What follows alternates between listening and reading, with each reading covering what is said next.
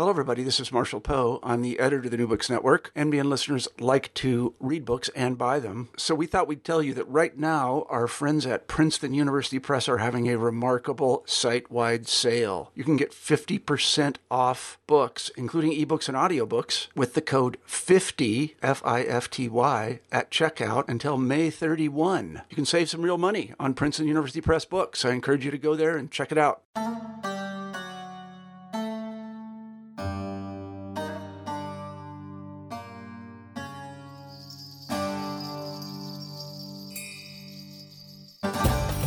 Hello, everybody, and welcome back to the New Books in Central Asian Studies, a podcast channel on the New Books Network. I'm Nicholas C., the host of the channel. Today, we'll be talking with Professor Haig about his new book, The Eastern Frontier, Limits of Empire in Late Antique and Early Medieval Central Asia, published by IB Tauris. Rob, welcome to the show. Well, thanks for having me, Nick. Yeah, and Professor Haig received his BA in Geography in Geography and History from DePaul University in 1999. His MA is in Modern Middle Eastern and North African Studies from the University of Michigan, which he earned in 2002.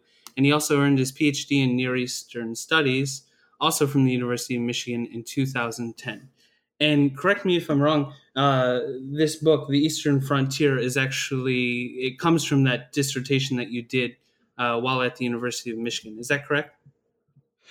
Yes, in a sense. So my PhD dissertation was called The Gate of Iron, The Making of the Eastern Frontier. And it was a study of this kind of Central Asian frontier of primarily, in that case, the Abbasid Caliphate, working very closely with a collection of medieval geographical texts, mostly written in Arabic. And that took a much more kind of thematic approach. I had a chapter on, for example, types of fortifications and a chapter on numismatics and things like that. The book, in contrast, takes a much more kind of chronological approach. So it is a very different project, even though they both started with the same, in the same place. There's not much of the dissertation left in the book. So, in doing the research for the book, you've kind of turned it into a new project. You mentioned that in the dissertation, you were working primarily with travel text or geographical text. What kind of new materials did you bring when you were doing the postdoctoral research for the book? Well, there's a lot of different things new materials I had to bring in there. One big change in the book, for example, is that I felt that in order to approach this topic, I needed to step back from the Islamic era and include, for example, a whole chapter on this frontier of Central Asia during the Sasanian period. And that required me to look at obviously all the sources we have available for the Sasanian Empire, get involved in the different kinds of numismatics and the kind of limited sources we have for late antique Central Asia for the Hephthalites and Turks and Sogdians, where we do have very limited number of sources available to us. So bringing those materials in, I also tried to incorporate more archaeology, though maybe not as successfully as I hoped to kind of fill this out. But the main thing was moving away from just this kind of these geographical sources, bringing in more of the chronicles and local histories and things like this, in order to focus more on this chronological narrative of the development of the frontier. And before we get into the meat of the book, really, I wanted to ask you, why did you get interested in Central Asia, specifically in medieval Central Asia? Was this your original research focus, or could you describe a little bit about how you came to this topic? Because it's there's an argument here specifically about the Eastern Frontier and its role in these bigger empires. So that tells me that maybe you were once looking at the history of Baghdad or something like that. Well, I often say when people ask me how I got interested in medieval Central Asia, that it was really a series of accidents over a course of probably about over the course of my kind of academic career. I started off, when I got interested in history, I'd always been interested in history, but when I started to major in history, for example, I knew I didn't necessarily want to work on Western history, and I kind of shopped around, took a few classes here and there, and uh, uh, got pulled towards the Islamic world as a result, primarily the result of a study abroad opportunity as an undergrad to Morocco. When I did my master's degree, I was working on more kind of 18th, 19th century North African history. I was working with Juan Cole at Michigan, and wrote my thesis on the Makdis revolt in Anglo-Egyptian Sudan, and was very interested in the role of the slave trade in there. But along that way, I met Michael Bonner, who became my PhD advisor, and he had me come in as I was learning Arabic and start reading medieval texts with him. Particularly, our first reading course was reading these geographical texts, and these texts are, not travelers' tales, but some of our administrative geographies. Some of them are more what we might think of humanist geographies, right? That talking about different places and characteristics of the people, and you'd find there, and certain sites you might see and things like this. And getting engaged in the text, right, really pulled me into earlier and earlier periods. And when I started the PhD, I really wanted to work on these materials, and I was thinking of working on something more kind of Baghdad focused, more kind of Central Islamic lands focused. But as I was doing my coursework and doing readings, I started getting really interested in the breakdown of the Abbasid Empire. And it's in the East, in places like Khorasan and Central Asia, where you're finding these autonomous dynasties that start kind of falling away from the empire at its fringes. And I got really interested in this dynamic and looking at these groups and their relationship to the political centers in Iraq. And that's what pulled me towards these questions of the frontier. And it also didn't hurt that my advisor had worked quite a bit on frontiers himself. He published quite a bit on the Arab-Byzantine frontier. Right. So this was a kind of interest that we could get involved in. Yeah, absolutely. And it really comes through in this book. I mean, it seems to be the main argument of the book is bringing this geographical approach to the Eastern frontier. And what I wanted to ask about, because this comes up in the first chapter in which you're trying to conceptualize the Eastern frontier in this medieval geography, is first, if you could explain what this term shatter zone means, and also if you could talk to briefly, it seems like Borderlands, the history of Borderlands has become a really popular or topic, whether in modern history, but and this could just be my ignorance. I haven't heard much of people looking at medieval history using these kind of borderland approaches. So is this the novelty of the book? Is this what you're bringing to the table? And I'm wondering if where you pulled this kind of thinking about borderlands, and decided to bring it to the medieval history of Central Asia, in order to tell us a more compelling story about the Abbasids and even the Sasanians. I think we get a really rich history, but it's a history that might be unfamiliar to even experts who have spent time studying these different empires. So could you talk a little bit about what inspired you to develop these theories about how the frontier kind of operated within these empires? Yeah, so there is quite a bit of scholarship out there about medieval borderlands, medieval frontiers. But a lot of it is kind of situated in certain places. There's also a lot on ancient borders and frontiers, right? There's a lot on the Roman frontiers, for example, and working on the dissertation, that was something I had to read very closely, right, as a point of comparison. But you find things, topics like, for example, medieval Spain, right, is a place where there's a lot of work on borderlands, people studying, the kind of competition between Christian and Islamic kingdoms right?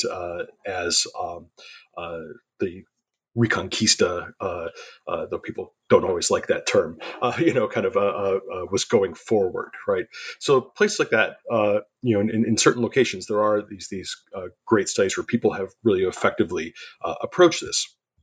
And I wanted to kind of bring some of this to a frontier that had received less attention. Right. In general, the eastern part of the Islamic world, the eastern part of the Iranian world in general, if we bring in the Sasanian era too, receives a lot less attention. Part of that is because we don't have a lot of sources from the area. We have to rely on sources that are written in Iraq, sources that are written not only remote in geography, but also remote in time, right? So when you're looking at the chapters, for example, in my book about the Arab conquest of Central Asia, I'm relying on a lot of chronicles that are written 200, 300 years after the event, right? Or at least compiled, 200, 300 years after the events they're discussing. So this puts a lot of kind of challenges there, right? So I'm trying to look at an area of the world in a period of time that's not very well studied, bringing these some of these ideas that are developed for other frontiers, for other borderlands, to the fore here. Now, with that in mind, Central Asia is obviously its own unique thing, right? You can't just import theories about the Roman Empire or theories about medieval Spain and put them directly on medieval Central Asia, right? And one of the things you brought up the term shatter zone, and I think one of the things that's very important that needs to be pushed forward is that the way we kind of imagine a frontier, right, doesn't quite work for a place like Central Asia, a place that is divided up by very high, rugged mountains, divided up by very harsh and dry deserts, right? That you have these kind of oases and these urban centers that a lot of times are isolated from each other by that very geography. So we don't have the kind of, say, image of think of an animated map. For example, we've all seen like an animated GIF map of something like the Mongol Empire expanding, right? Or westward expansion in the US.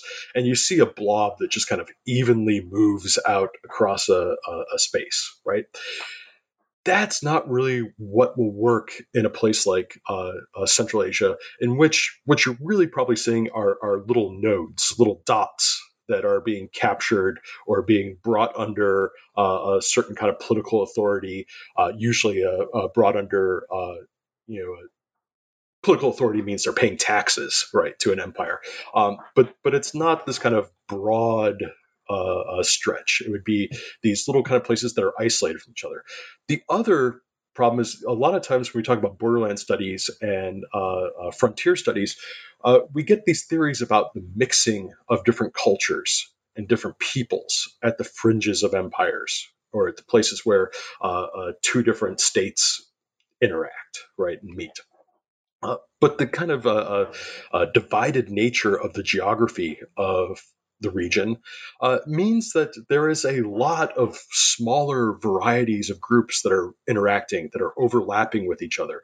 And you don't get that same kind of melding of the borderland that, say, a lot of studies today of say, the U.S.-Mexico border, or, a lot of these ideas came out of studies of the German-French border in the 19th century and things like that. That you don't get that same kind of sense. So it takes you're required to like look at these theories, but make your own kind of adaptions to meet the local terrain. And so, thank you for that. When you're looking at this region, you've kind of divided the kind of eastern frontier into three sections that kind of run throughout the course of the book, whether we're looking at the Sasanian period or the Abbasids or even after, which are Khorasan, Transoxiana, and Tukhoristan. The last one, which I have heard way less of, could you briefly define those regions geographically, and then tell us, you're looking at basically the end of, I think, the 6th century up until about the 10th or 11th century. Do you see that these are fixed geographical spaces that are recognizable throughout these sources, or are they also kind of in flux throughout this period? Yeah. That's a very good question. It seems like they're easy questions to say how do you define certain provinces of an empire or a region, right? But it's never so neat and clean, right? And medieval scholars and modern scholars debate a lot about the precise boundaries of each of these regions. So what I've done for this project to keep a level of consistency here is I've defined Khorasan as the eastern province of the Sasanian Empire, and I put its limits kind of at the kind of typical extent of the Sasanian Empire. So for me, that is kind of the area south of the Oxus, right? Which is typically what you're going to find are a lot of people who divide the region between what's south of the Oxus and what's north of the Oxus, right? What's Khorasan and what's Transoxiana. But here, I see it also an important division that Khorasan maybe does not extend all as far east as, say, Greater Khorasan as a province of the Abbasid Caliphate would extend, right? So I stop it at the Morghab River around the important city of Marv el Rud. So pretty much kind of at the border of modern Afghanistan, around there, maybe a little further east. Tokharistan then is pretty close to ancient Bactria, right, centered on the city of Balkh, and it would be the area kind of north of the Hindu Kush, and actually extends kind of over the Oxus a little bit, and comes up to the area where there's the kind of mountains, the high mountains that are difficult to pass and make a kind of natural border. Then Transoxiana is very, kind of easier to define as those areas north of the Oxus River. But the northern limits of what counts as Transoxiana are typically politically defined, right? So in the early Islamic period, Transoxiana extends as far as the reach of the Caliphate, for example, or its successor states. And so, as far as I understand, the majority of the book is looking at how these frontiers were changing based on what was happening within the Abbasid Caliphate. So, to get into that, could you briefly describe what Central Asia and specifically these three regions that you defined look like at the end of the Sasanian period? And then how does this, do we see any kind of change locally based on what's happening, further west or further east? In China, I know that there are Turks coming into the region around this time. So can you give us a sense for what's happening on this eastern frontier as, on the eve of the Arab conquest? So, to put it very simply, you think of Khorasan as being that kind of eastern province of the Sasanian Empire that was fairly consistently, though not always, under control of the empire. I start off the chapter on the Sasanians with the kind of great Hephthalite victory over the Shah Piruz I back in the 5th century, and this kind of there is a period around this in which Khorasan falls out of Sasanian control. They recapture it. It seems to be, kind of very loosely in the empire at times. But the argument I would make is that it's probably more important to think of certain urban nodes as being within the empire, and then kind of putting a frontier up to defend against forces beyond. Throughout the Sasanian period, there's a series of peoples who kind of come into the region, right? The kind of most prominent and important, the largest figures who are going to play a role into the Islamic era would be, of course, the Hephthalites, an Iranian nomadic group who come to dominate Tokharistan and Transoxiana. Then after the Turks arrive, kind of focus themselves more in Tokharistan. Uh, in Transoxiana, you have a number of Sogdian city-states, right? The Sogdians being kind of better known popularly for their role in the quote-unquote Silk Road trade. But you have cities like Bukhara and Samarkand being the most famous as kind of autonomous kingdoms that are under some kind of Turkish authority. We're not sure what that means. Some people have made arguments that, for example, that the Turkic presence in Sogdiana might have really just been kind of a military mercenary type of arrangement, but some kind of connection there. So you have uh, really at the outset of this a kind of imperial zone in Khorasan, and then beyond that some kind of loosely construed kingdoms, Hephthalite, Turkish, Sogdian, that are on the fringes.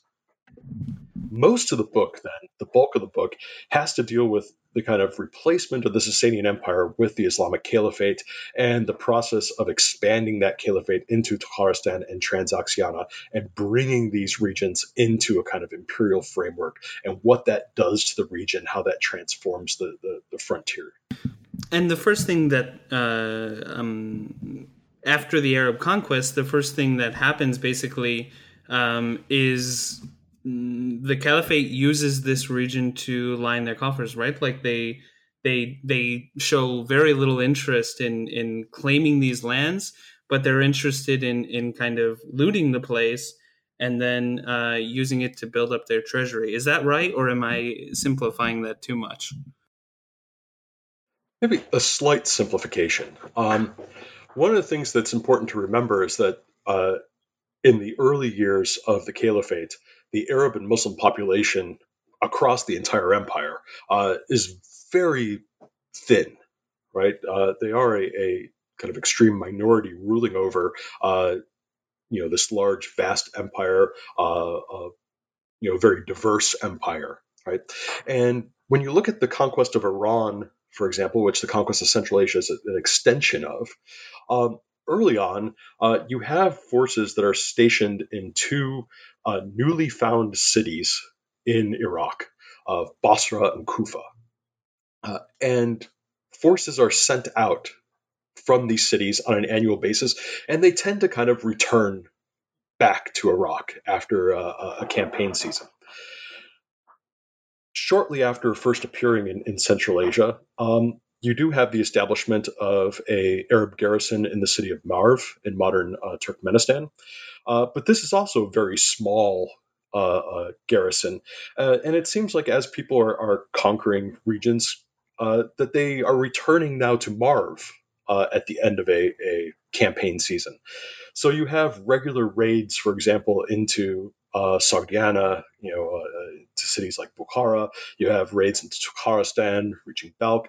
They come, they demand submission, which means payment of tribute, uh, payment of a tax, and then they leave and go back to these kind of centers where they can kind of focus themselves. And there's a number of reasons why this is happening, why they aren't kind of settling more broadly. But the most important being that they are a very small population comparative to the people they are interacting with and conquering. So over time, though, this presence kind of spreads out a little bit more. And probably more importantly,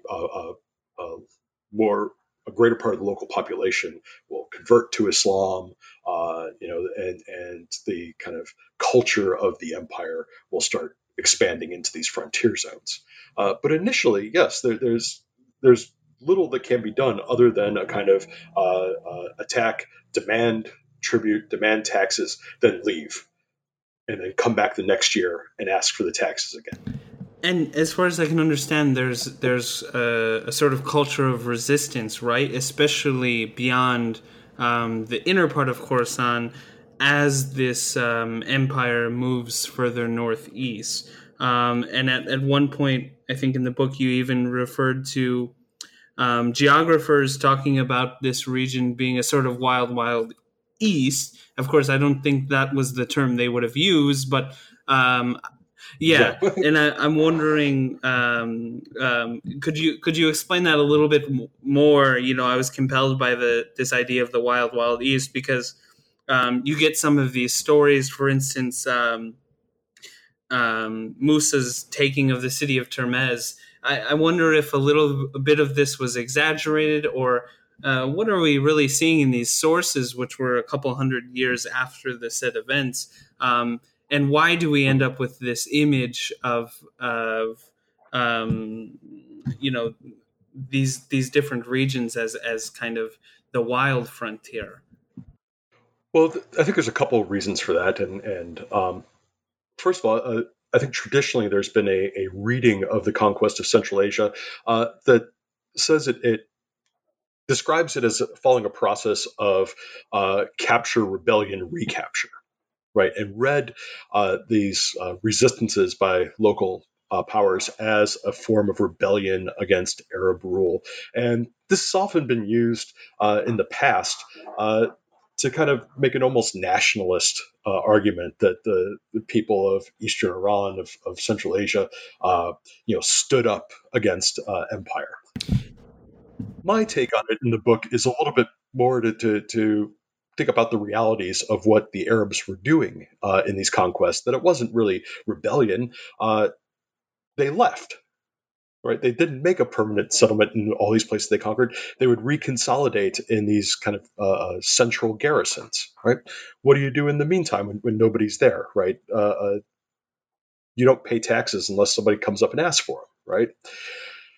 Now, a second aspect of this is that whereas, say, the Sasanian Empire, the political structures, the military structures of that were kind of completely destroyed by the Caliphate, or co-opted more appropriately by the Caliphate. And that's kind of one of the arguments I make of what makes Khorasan different from Tokharistan and Transoxiana, is that the Arabs are able to latch on to this kind of imperial geography of the Sasanian Empire and employ that, right? And people are used to this kind of structure.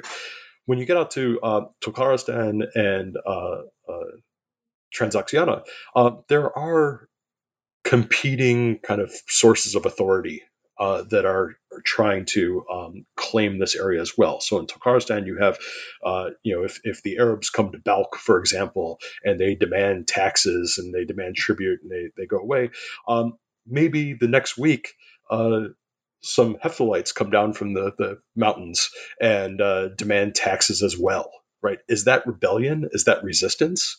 Right? It's just a kind of a reality of being in a frontier zone with kind of weak political control.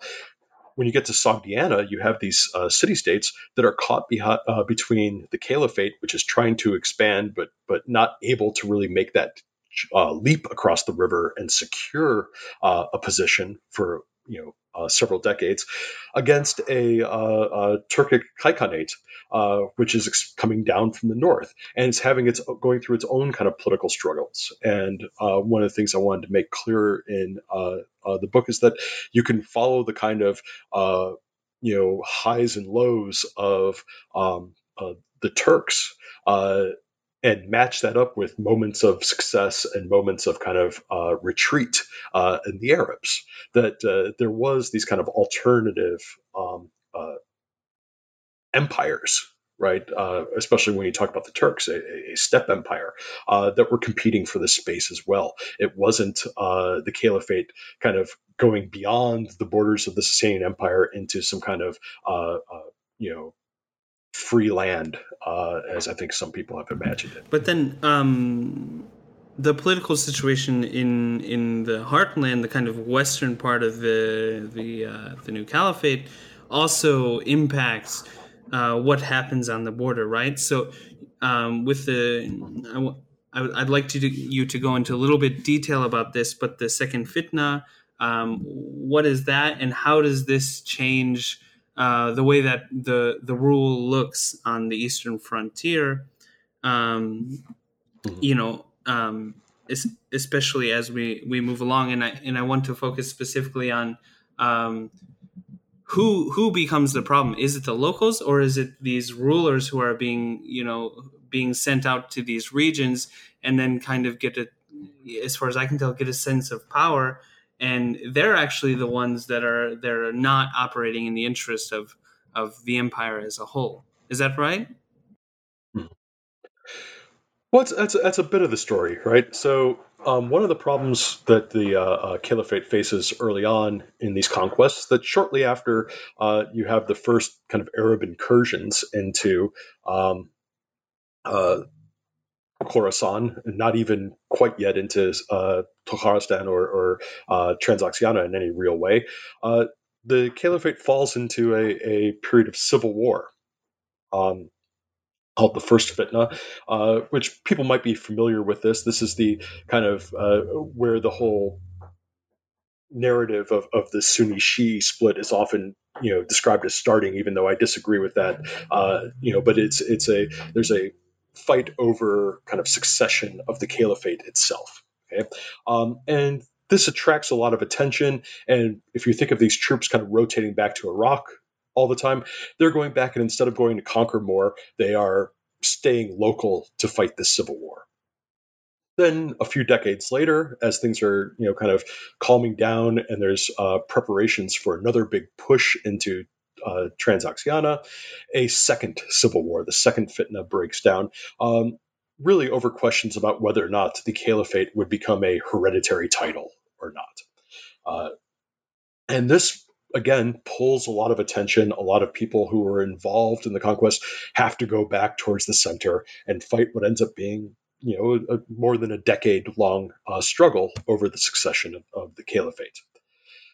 At this time, one of the things you find in these kind of distant provinces that are very remote from the political centers is that the Arab authorities who stuck around could act with a lot of independence. And you have figures like Abdullah ibn Qasim, who I write quite a bit about here, who seizes the governorship of Khorasan by force and finds himself fighting with his fellow Arabs over control of the province.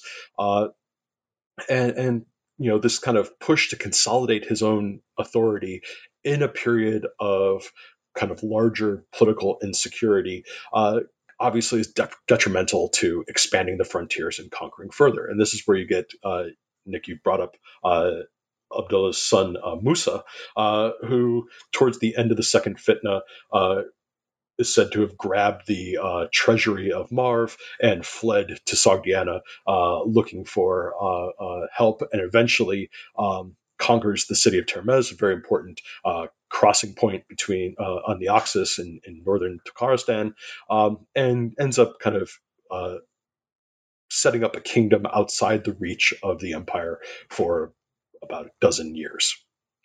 There's and this is a story that kind of keeps going on throughout the Umayyad period. There's a lot of conflict between different Arab tribal groupings, different rivalries over positions of political authority, access to spoils, things like this, which challenge conquest and challenge the kind of political order that the empire is trying to establish here on the distant frontier. And this leaves a kind of lasting impact on the region as a whole. But eventually the Umayyads do more or less take control, at least of these urban centers, right? They make it all the way to Sogdiana.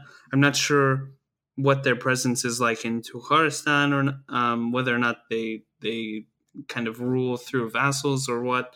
But by the end of their rule, even as all of these kind of revolts are going on, they do get a stronger footing in the region. Is that right?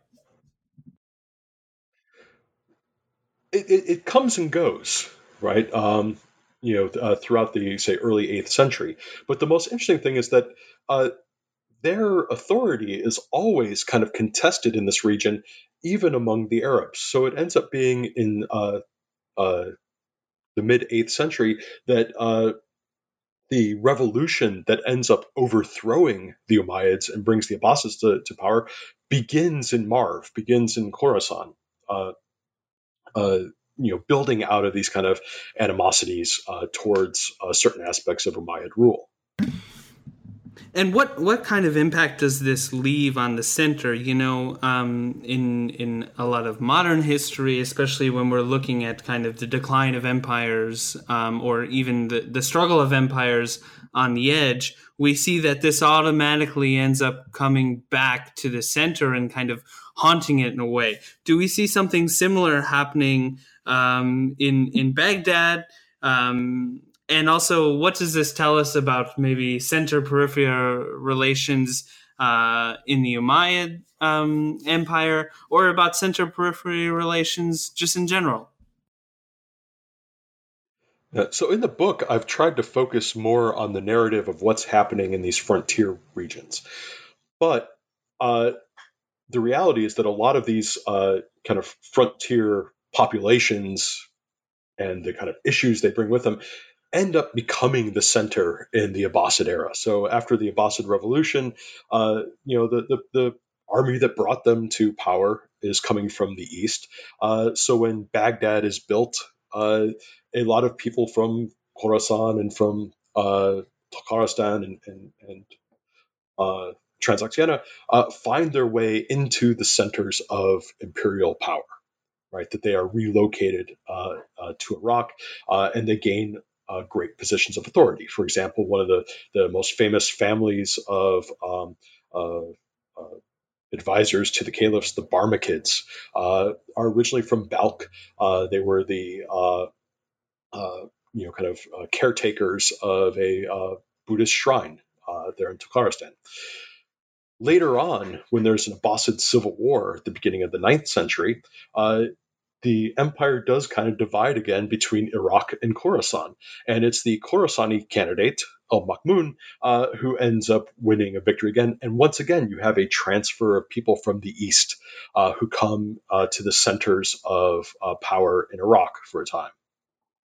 So these issues do kind of you do see at some point a movement of people from the east back towards that political center at these crucial moments. And does that echo the experience of this, whether it's the Sasanians or the Umayyads in general, as they move further east? Is this a recurring pattern that we see, or is this something unique about the eastern frontier? I think in the way it develops in the Abbasid period, it is fairly unique in the way that these people from the east are coming on a regular basis to become to the political center, and it's accelerated in a certain way in the Abbasid era, for example, by the employment of Turkish slave soldiers who are being brought from this frontier to the political center to become the kind of core of an Abbasid military. We don't see a similar kind of movement, for example, of large numbers of people coming from other kind of stretches of the empire in the same kind of way. Uh, but you do see a lot of mobility, especially among elites. So you can follow governors, for example, who are relocated to kind of different provinces with some set of regularity. I'm glad you brought up the question of the Abbasid Revolution, because as far as I can tell, this is kind of one of the more compelling parts of the book, because you show that by looking at the frontier with this kind of focused lens, that suddenly the Abbasid Revolution, which is has plays a huge role in the history of the region, is not this kind of isolated event, but rather fits into the general trend of revolt that was happening at that time. Could you talk more to that and give us some insight into what's new about your take on the Abbasid Revolution, and how do you differentiate yourself from kind of more traditional historiographical takes on the Abbasid Revolution? So a lot of the scholarship that's been done on, say, early Islamic Khorasan, a lot of the focus has been about this question of the Abbasid Revolution. Who made up the army? Who was the kind of constituency that this revolutionary movement was talking to? What were the motivations? What were the specific grievances? And a lot of it comes down to fights about whether or not the Abbasid revolutionary movement was primarily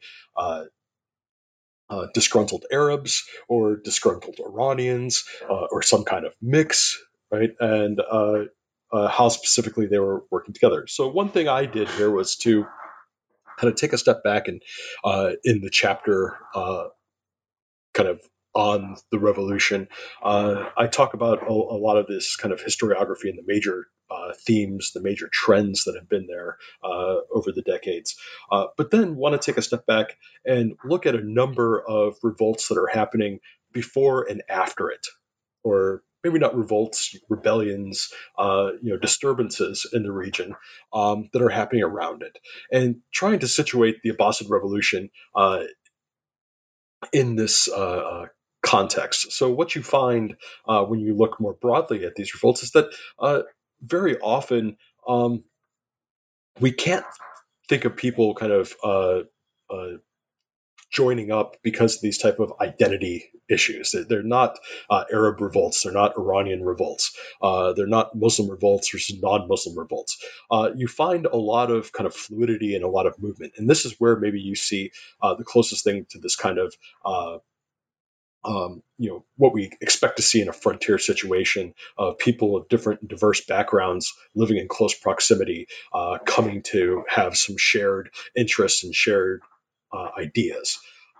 So looking at these kind of revolutions more broadly, that it makes it even harder to, in a sense, point the finger at one group and saying they're the ones who wanted to overthrow the Umayyads.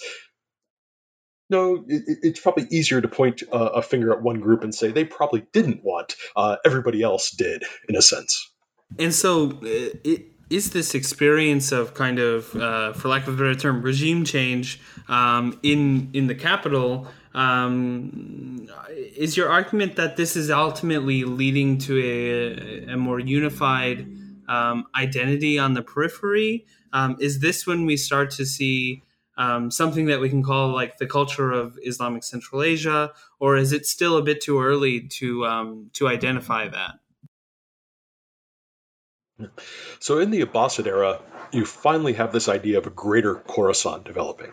Of Khorasan, Tukharistan, and Transoxiana together as a kind of administrative space.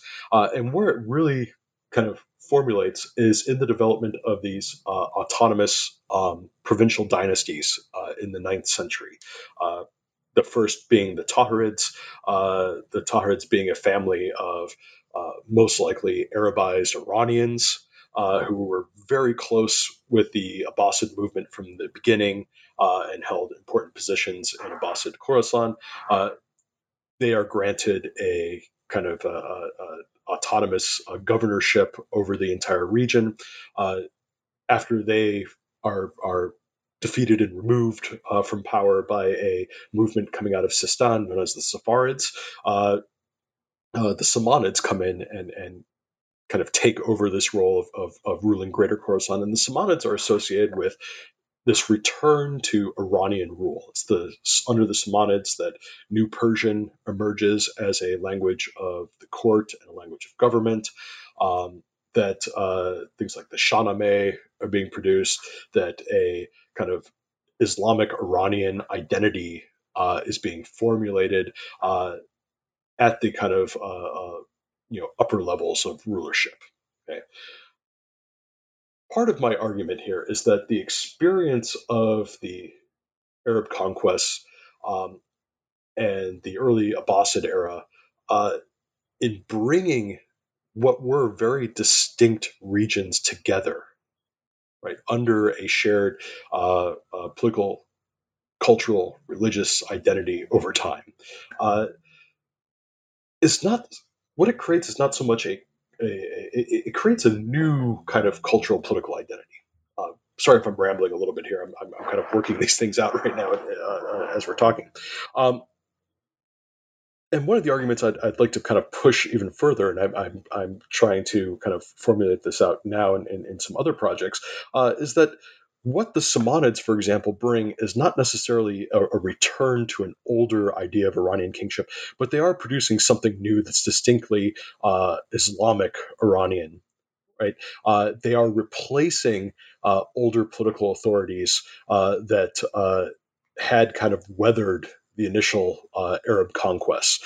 Groups, for example, like the Bukhar Qudas in Bukhara, they lose their political authority sometime around the rise of the Samanids, right? That this is when they kind of disappear from the scene. And the Samanids make Bukhara their capital. So this is this is the kind of, in my sense, a culmination. The Samanids are not a kind of return to Iranian kingship, but the culmination of the kind of conquest process. And so, is this where do we get this narrative about the Samanids returning to an older style of Iranian rule? Is this the Samanids themselves pushing this narrative in order to legitimize their rule, or is something else happening? Well, if we look at the court culture, they definitely were embracing a kind of local Iranian identity, right? They bring Persian back as a language of the court and of literature and culture. They promote the translation of many texts from Arabic into Persian, things like this. They have a most likely fabricated genealogy that connects them back to the Sasanian emperors. These type of things that there's definitely more of a promotion of a Iranian identity. But I think the crucial thing is that in the context of Sogdiana, Tokharistan, of Khorasan, it's not necessarily the local culture entirely, right? It's one that's being constructed and being in response to the kind of recent political history, the Islamization of the region. A number of factors kind of playing out here. And it seems like we can't ignore the fact that, the caliphate itself, or sorry, the Abbasid Caliphate is also moving forward in the frontier during this time. How can we explain their relative success, especially if we're looking in relation to their successors in the region? Is it because these new dynasties are propping up? I mean, where's the cause and effect here? Or is it because they themselves have foundations on the frontier? Does this somehow make them more capable to expand into the region? Yeah, early on, the Abbasids are able to make kind of great expansion. So the Abbasids come to power in 750, and 751 is the kind of famous Battle of Talas, in which an Abbasid army faces off against a army of the Tang Empire of China, or representatives of both sides. There's possibilities that this is a proxy battle, right? So this is that there's a huge kind of leap forward initially. By the Samanid period, that dynamic is changing quite a bit. So you'll see in my book, for example, I spent a lot of time talking about the kind of rise of the Turkic military class within the Samanid Empire, right? And the competition between a local Iranian, for lack of a better term, nobility, people who could claim to have kind of political authority going back all the way to the pre-Islamic period, on the local level, finding their positions being given over to this new Turkic military elite. And this grows a kind of competition, and eventually the downfall of the Samanids, they find themselves in a vice between the Ghaznavids, who started off as their Turkish slave soldiers, set up a state in modern Afghanistan, and then the Karakhanids, Turkic people coming down from the steppe who had supposedly converted to Islam on their own, not as a result of conquest, but of their own volition, and they come in and end up conquering the kind of Transoxianan part of the Samanid Empire. So the frontier really does collapse in the Samanid period, at the end of the Samanid period, and then from there, it's not long before the Seljuks are going to come down and completely kind of sweep across Iran and Iraq and most of the Muslim world. And prior to the fall of the Samanids, what kind of relationship did they have with the empire more generally? Are they able to succeed so quickly because of their kind of position on the edge of the empire? How does the empire force them to pay some kind of tribute? Are they even able to? Prior to, of course, prior to the Karakhanids coming down south. Well, the Abbasids were in a pretty bad position by the time the Samanids came to power. They had the caliphs themselves had become little more than kind of figureheads in many ways, and much of their authority had been taken over by their military class. And the Samanids' biggest rivals in Iran, for example, are the Buyids, who were from Dalam, Dalamites from the kind of southwestern coast of the Caspian Sea, who had come and conquered Baghdad along with most of Western Iran, and also had kind of made a claim to this kind of pre-Islamic Iranian form of kingship, right? For example, the Buyids employ the title Shah and Shah in a way that the Samanids don't. So there's not a lot that the Abbasids could really do about controlling this frontier without a group like the Samanids. That being said, the Samanids did use, in their kind of political imagining of themselves, this claim to be supported and authorized by the Abbasids, as part of their kind of propaganda. So they would recognize the Abbasids in their, when it was appropriate. They would maybe occasionally send some tribute back, but nothing quite like regular taxation. And they would at times claim to be acting in the Abbasids' authority. But really, at that point, it's kind of meaningless. The Abbasids didn't have much of anything to offer by way of support. And so when the Karakhanids finally capture a great part of the former Samanid Empire, you mentioned that the border itself, the frontier, collapses. What happens? I mean, surely there has to be a new balance that emerges. What does that look like? Well, temporarily, the frontier goes back to the Oxus, with the Karakhanids ruling in Transoxiana and the Ghaznavids ruling below that in Khorasan and Tokaristan. But by that point, it's kind of the movement on the frontier has shifted direction. That it is no longer the caliphate or representatives of an empire whose heart is in kind of greater Iran, pushing further out into Central Asia. It is now political organizations that are forming on the steppe that are pushing south. So the Karakhanids and Ghaznavids will be removed by the Seljuks, as I mentioned before, and from here on out, that's the kind of trajectory that has changed. So the flow on the frontier of political and military authority has switched direction. And so, if we consider everything that we've kind of discussed in the last half hour or so, I want to bring this back to the kind of point of the book, which is about the geographical nature of this region, the ethno-linguistic nature of this region, and coming back to that word shatter zone. So, what kind of takeaway should the reader get when they're reading this book? And I'm wondering what this tells us about frontiers in general, or if we can say something more conclusive about Central Asia, especially as we look at this kind of span of 5 or 6 centuries of frontier relations. I think the biggest takeaway is that we should be very wary about any kind of simplistic narrative of the Arab Islamic conquests.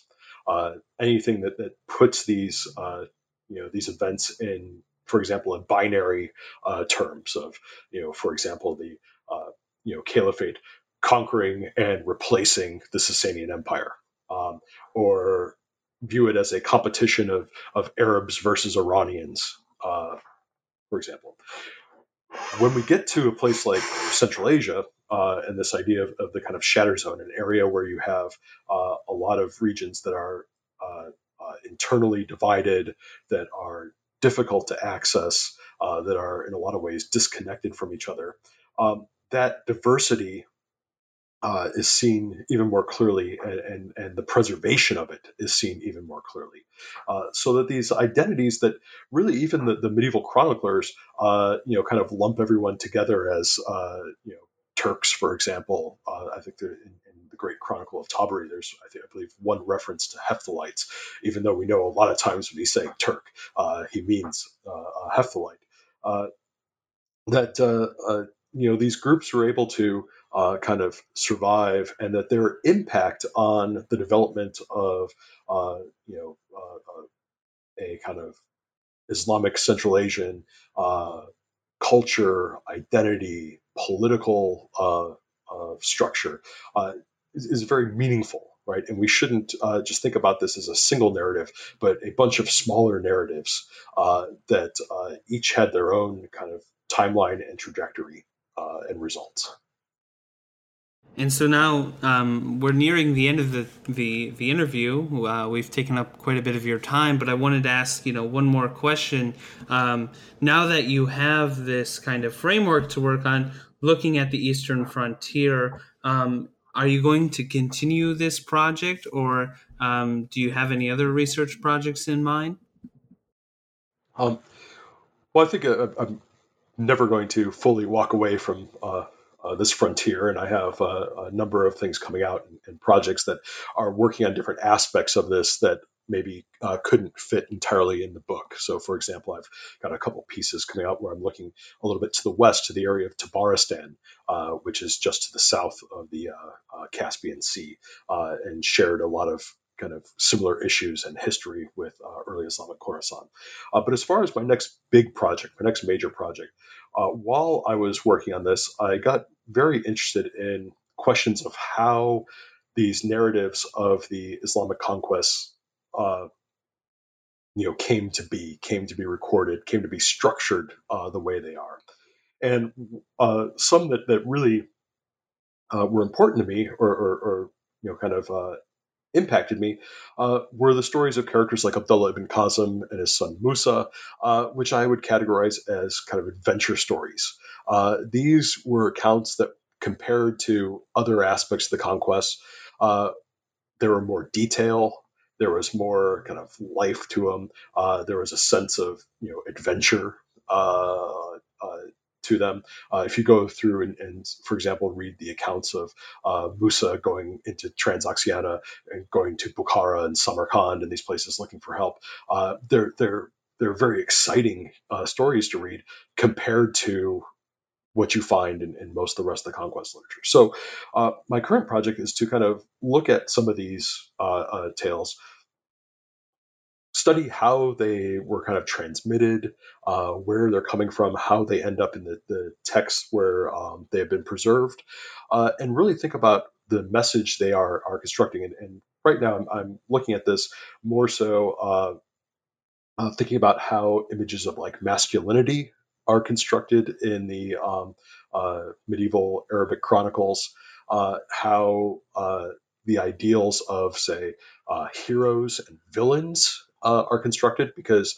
these figures in particular go back and forth from being important figures who conquered important places in the name of the caliphate, and then turn into rebels who are turned on their fellow Arabs and run off beyond the reach of the caliphate. So that's the project I'm going on now, is getting into more of a kind of historiographical project for the time being. Well, that sounds like a really fascinating project, and I'm sure we'll definitely look forward to seeing that. It sounds like a great complement to the work that you've already done. And Rob, I wanted to just thank you again for coming on the show today. and talking about your book, which, once again, for the listeners, is The Eastern Frontier, Limits of Empire in Late Antique and Early Medieval Central Asia, which just came out with IB Tauris. So thanks again, Rob. It was a pleasure to have you on the show. Well, thank you, Nick. Thank you for inviting me, and it was a pleasure talking with you.